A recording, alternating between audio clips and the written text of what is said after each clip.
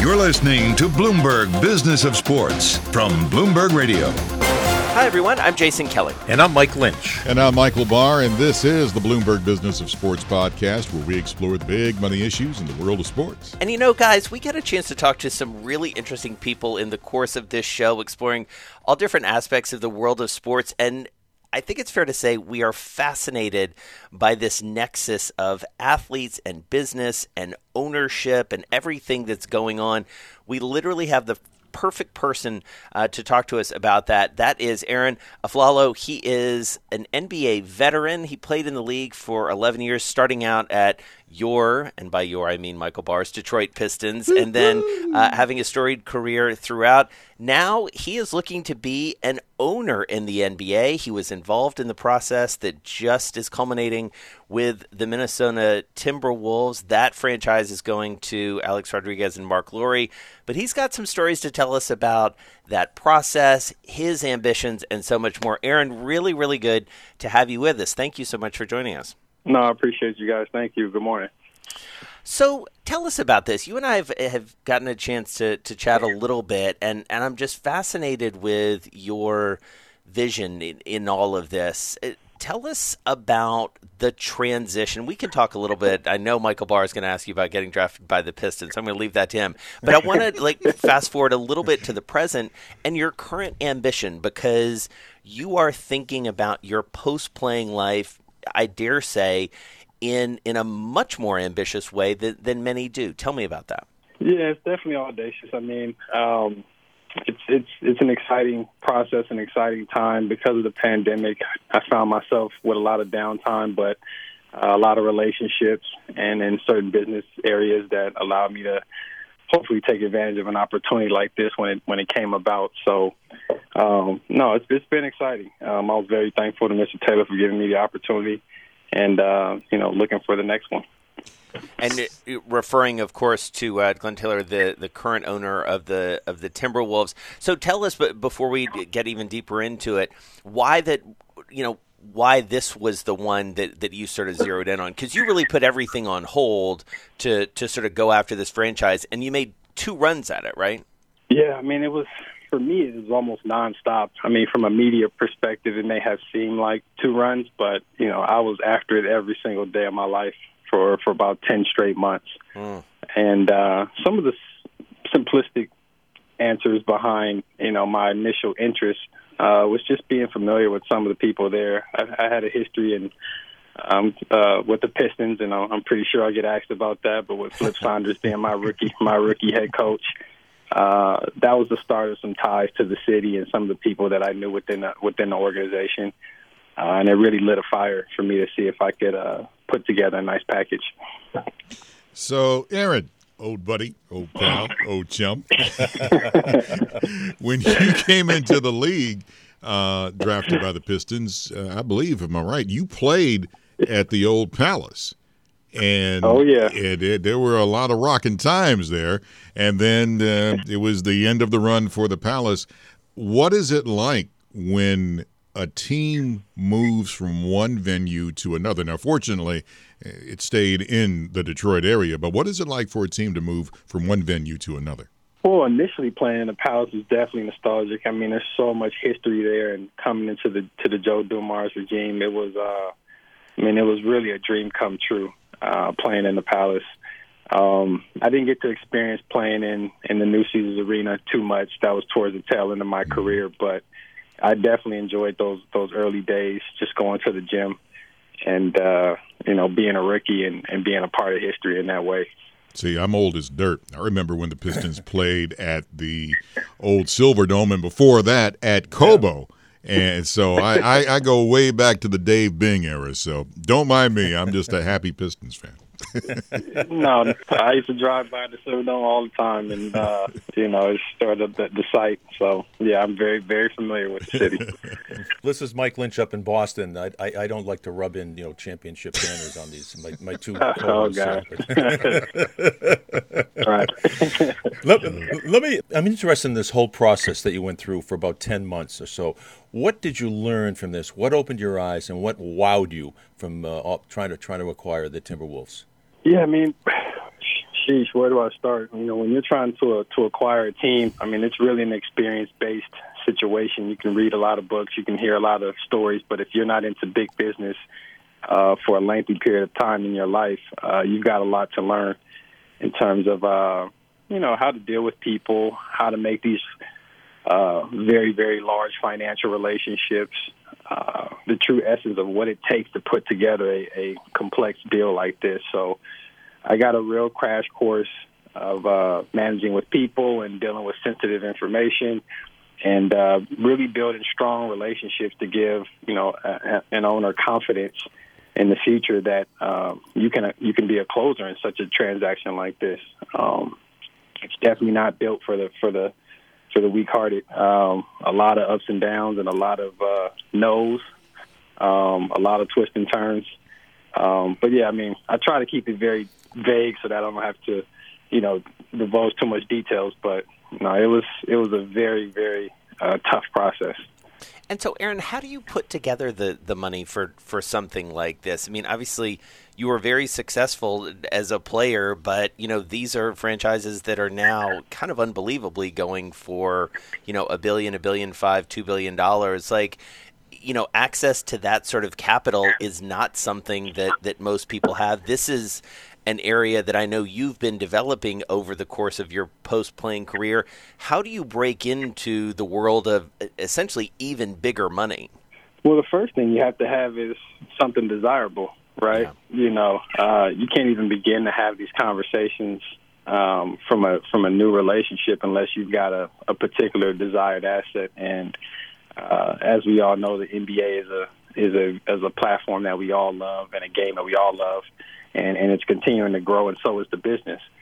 So my resume as a former player with the ambitions to try to take advantage of a situation in which a team could be available did give me a distinct advantage and made things easier for me to build these relationships. But yeah, to get committed capital partners at $600 million and $300 million and $400 million. These are astronomical numbers, and you're dealing with very seasoned business people where they have to trust you. They have to know that you know what you're doing, and then they have to be as passionate about the game as you are. So I was very fortunate to get all of those things combined at this point in time, and those same folks, for the most part, are still committed to an NBA platform with me at some point. So it's only going to get better for me from here. Kind of leads into the next question I was going to ask, because you played in the game. Is it easier to deal with the general manager of the team and the players of the team when, as an owner, you were out there on the court? Is it easier? Yeah, no, that's a great question. That was one of the distinct advantages I felt I had in terms of getting capital committed for something like this, in which I was kind of leading the show, is that experience that you talk about. As a player, I kind of played a whole multitude of roles, from my days in Detroit as a defensive guy to more of a 3-and-D guy in Denver, and then I had some leading scorer, some prominent roles in Orlando. So I really experienced what each of these players are going through on the court, what some of their desires are financially and accolade-wise, and then also what they're going through off the court in terms of, how they're dealing with family or money or problems that arise that most people don't know about. And so from an ownership perspective, knowing your business and knowing the guys that you're trying to motivate is a very distinct advantage I have from life experience. So I'm looking forward to adding that value to a franchise one day. Arron, when you're cultivating relationships with investors for an NBA team, what do you sell yourself as? What is your value to a group like that? How do you pitch yourself? Yeah, I think it's the entry point. It's the calming entry point that they're getting into business with a guy that, like I just explained, has lived a life, that knows the business, that has the relationships that he can lean on in areas that I'm not familiar with. Just because I played the game doesn't mean I know everything about the business and the cap structure and the organization. But I built some really, really healthy relationships over 25 years and felt I could put something really good together. So for the folks that are putting this type of money, they got to trust you. They got to believe in you. They have to share your vision, but they have to know that there's other good people behind you. And I'm fortunate to have that as well. Arron, I want to talk about something that, may be a little bit sensitive, but I think is important to put out on the table, which is, we have seen a lot of conversation over this last year about roles and responsibilities and power, both executive and ownership. There is still a dearth of people of color who own teams, even in the very progressive NBA. Relatively progressive, I guess I should say, versus other professional leagues. How do you see that? How does that start to change? How much of that is part of the conversation that ultimately it's going to be important for not just former players, but black men and women to have ownership positions and not just executive positions? Yeah, I mean, the social climate is obviously speaking to that at this moment around the world. I think it's very vital. I mean, from an economic perspective, if you don't see inclusion, that could lead to revenue issues because you can get, protests and you don't get enough of the type of support from sponsorships that, when people start feeling inequality, it can hamper your ability to conduct business. So I think it's really an advantage to be inclusive of all people. I mean, we have a vast world. We have a vast interest in the game. I know the NBA is constantly trying to grow globally.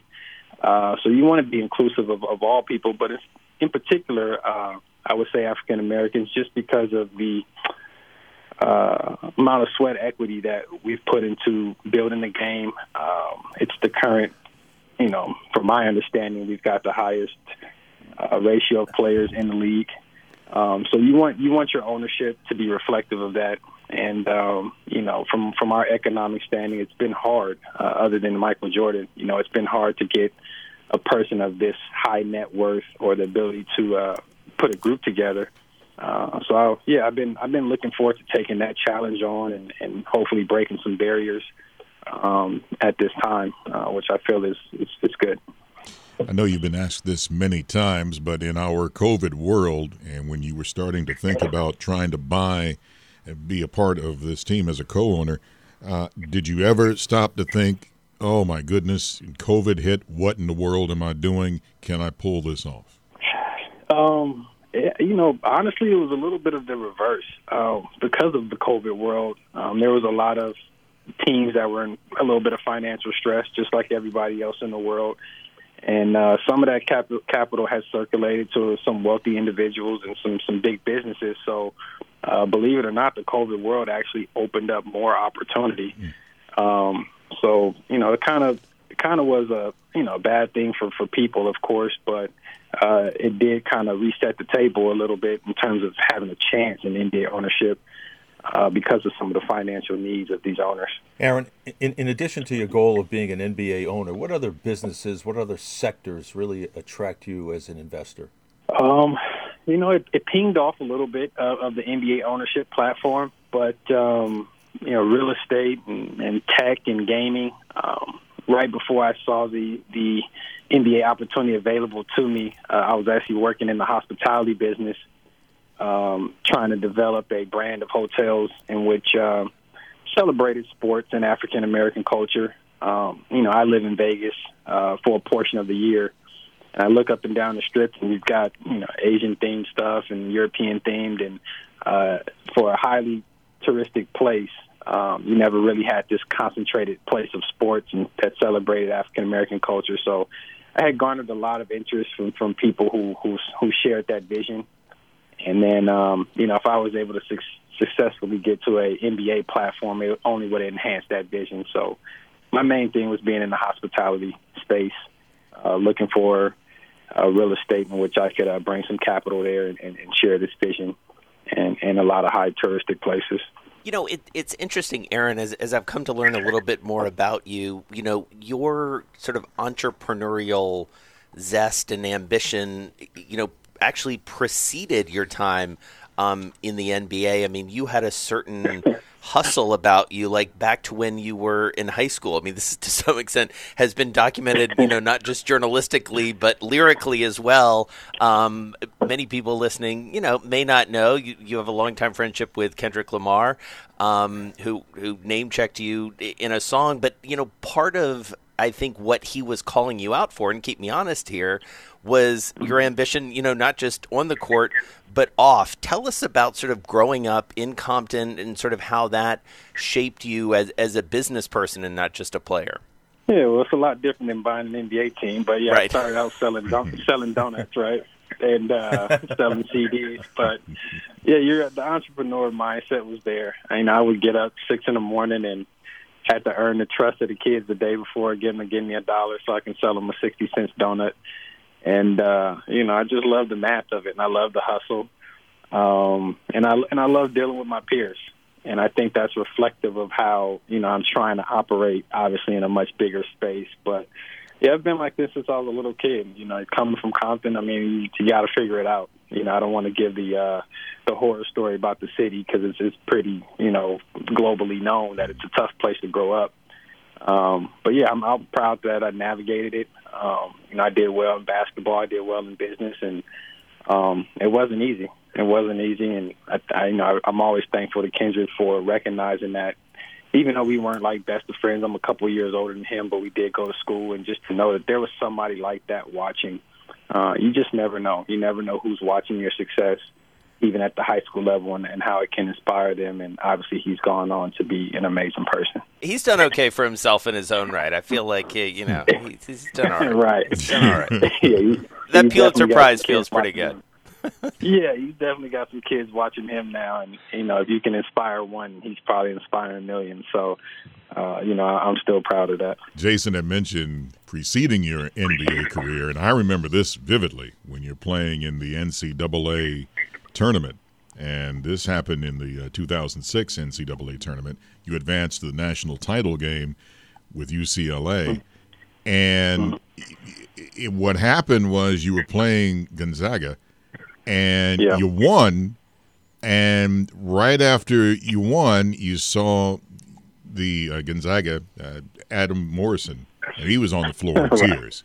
And as great sportsmanship, you went over to him, and, you tried to console him. And I remember that vividly. And I always thought, if you can expand more on that, what that tells kids about sportsmanship in sports in general. Yeah, and it was an instinctual thing. Adam that year was a highly touted player, and he was the best in the game for that season. And we had this miraculous comeback, and in the midst of celebration, I seen the guys, distraught on the floor. And you always want to see people happy. All I could think at that time was that, man, he's a competitor. He brought the best out of our team. He brought the best out of me. And at that point, I thought he was on his way to a prominent NBA career. So, it was just instinctual for me to stop and help, in the midst of celebration. And that is sportsmanship. That's my character. That's how I was raised to be a fighter, but to always be caring to others. And, it just came out at that moment. Arron, there's one word you've used 3 times in giving answers to our questions, and that word is trust. So when you're developing financial relationships with potential investors, how do you build that trust with them? Yeah, it's hard. It's really hard to build trust. The business world isn't always sunshine and rainbows, right? You can go through some tough circumstances, some untrustworthy people. And you just got to navigate it. You have to learn through experience, unfortunately. I wish I could say that there's something to say or something to do. But in all honesty, you just have to be a genuine person, present a genuine business that you have good intent with, and hope that you share that with the right people.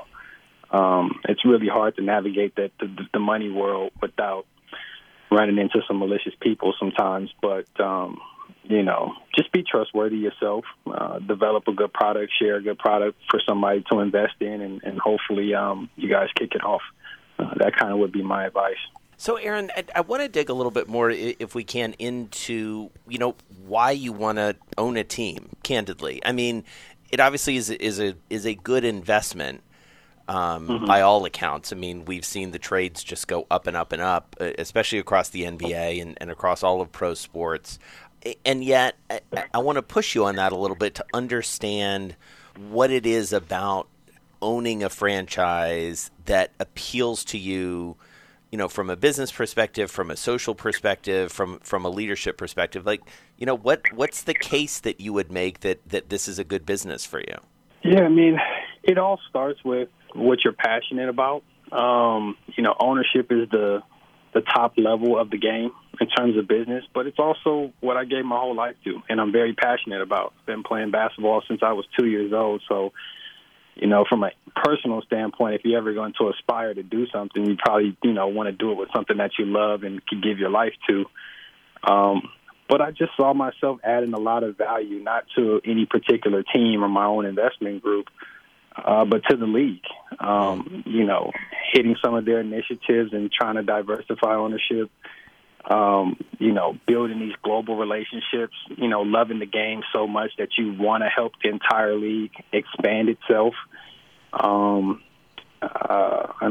Being introduced into the gaming world and the tech world and the e-gaming world, and being somebody who's only 35 years old, having that relatability and to be a liaison between the players and the ownership and at a young age. I just saw myself being able to take advantage of the social times, my age, my passion, and, being of value. So it was pretty simple for me. It's almost one of those questions like, why not? Right. But yeah, I'm inspired. I'm inspired, and going through the Timberwolves process has only made me more hungry for the next opportunity, and how I express myself and my togetherness with my business package and all that I feel like I can bring to the league.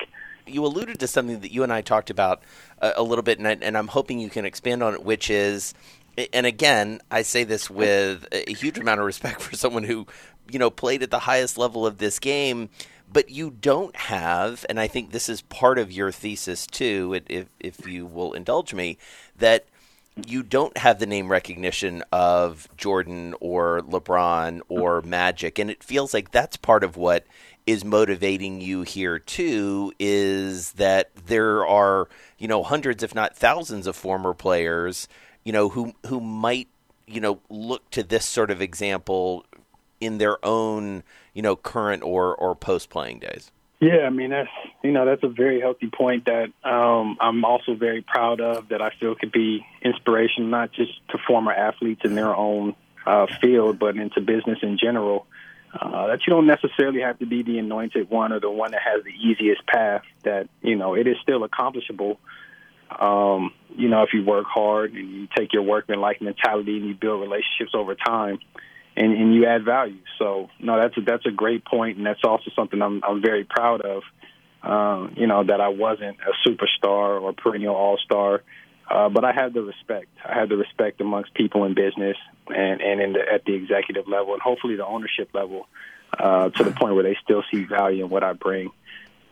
So that's very exciting for me and further motivating. You hit the magic phrase that I heard, esports. Are you surprised how esports has exploded in this world? Even my 16-year-old son, he was on the varsity esports team. I've said this story many times, and I mean, he is into it. And I find myself rooting on the couch watching him. That excitement, I never thought that would happen, but I'm seeing esports explode. Yeah, we all know the Michael Jordan story about how he was hurt. He got cut from the varsity team. Right now, these kids are getting cut from their electronic team. So, my competitive spirit's a little different. I never was a gamer. But, man, boy, is it big business. And there's a lot of kids, that can sit on their couch and be competitive than it is to make the NBA, right, and go out there and put in, sweat equity, so to speak. So, but it's no disrespect towards the gamers. I mean, it's a passion. It's huge business. It's relatable to far more many people and kids as they get introduced to the game of basketball. This is their way to feel competitive and be involved, or anything other than, just being a fan.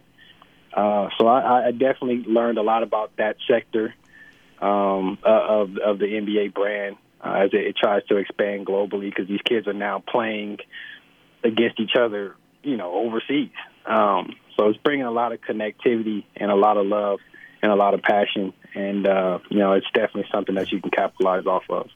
Arron, the sale of NBA franchises, it doesn't happen every other week or every other month. It could be quite a while before another one becomes available. In the meantime, what's next for you? Well, one is staying ready. One is just staying ready. Hopefully, there's some awareness out there that I'm introduced to this, and maybe it's not a public situation, but I'm definitely staying ready to see if I could add value to another team or see if there's another ownership opportunity.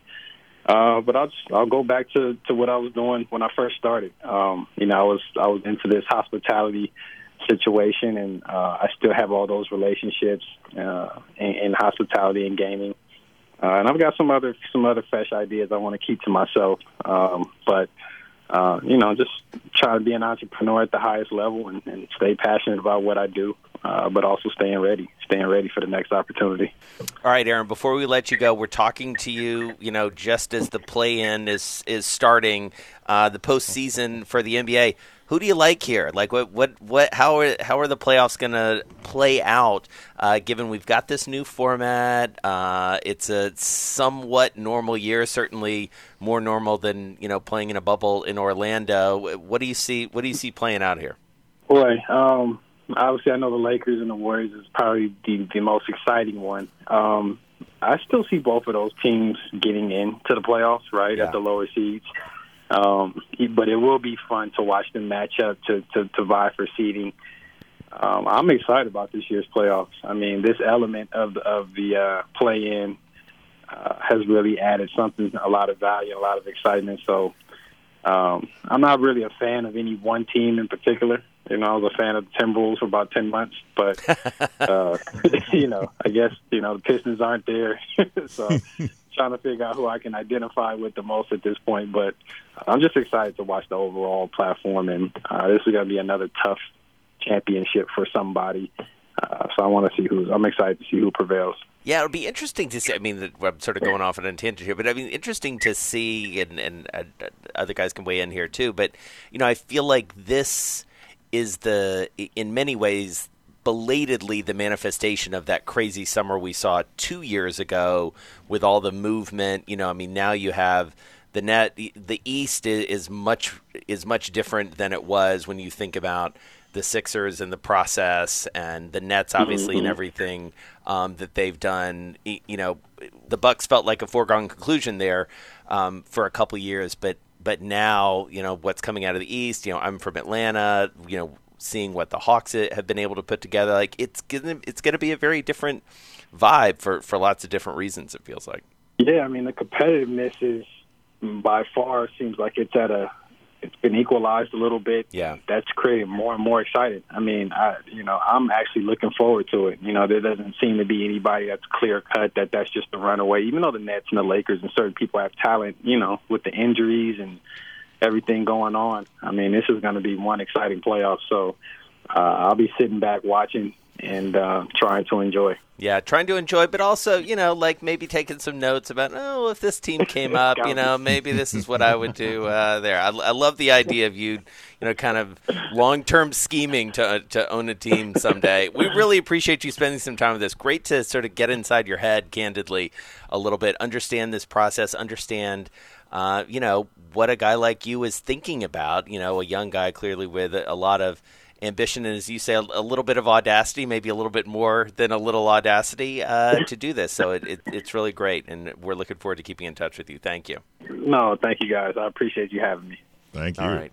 Arron Afflalo is an 11-year NBA veteran and an aspiring NBA owner, clearly part of the process there that looks like it will result in Alex Rodriguez and Mark Lowry owning the Minnesota Timberwolves. But we're seeing some trades come on when it comes to NBA teams and other pro teams. So looking forward to see what happens next. Arron Afflalo! That's right, I did it. I wanted to be at the old palace. This is the Bloomberg Business of Sports podcast. I'm Michael Barr. You can follow me on Twitter at Big Bar Sports. And I'm Mike Lynch. You can follow me at Lynchy WCVB. Celtics.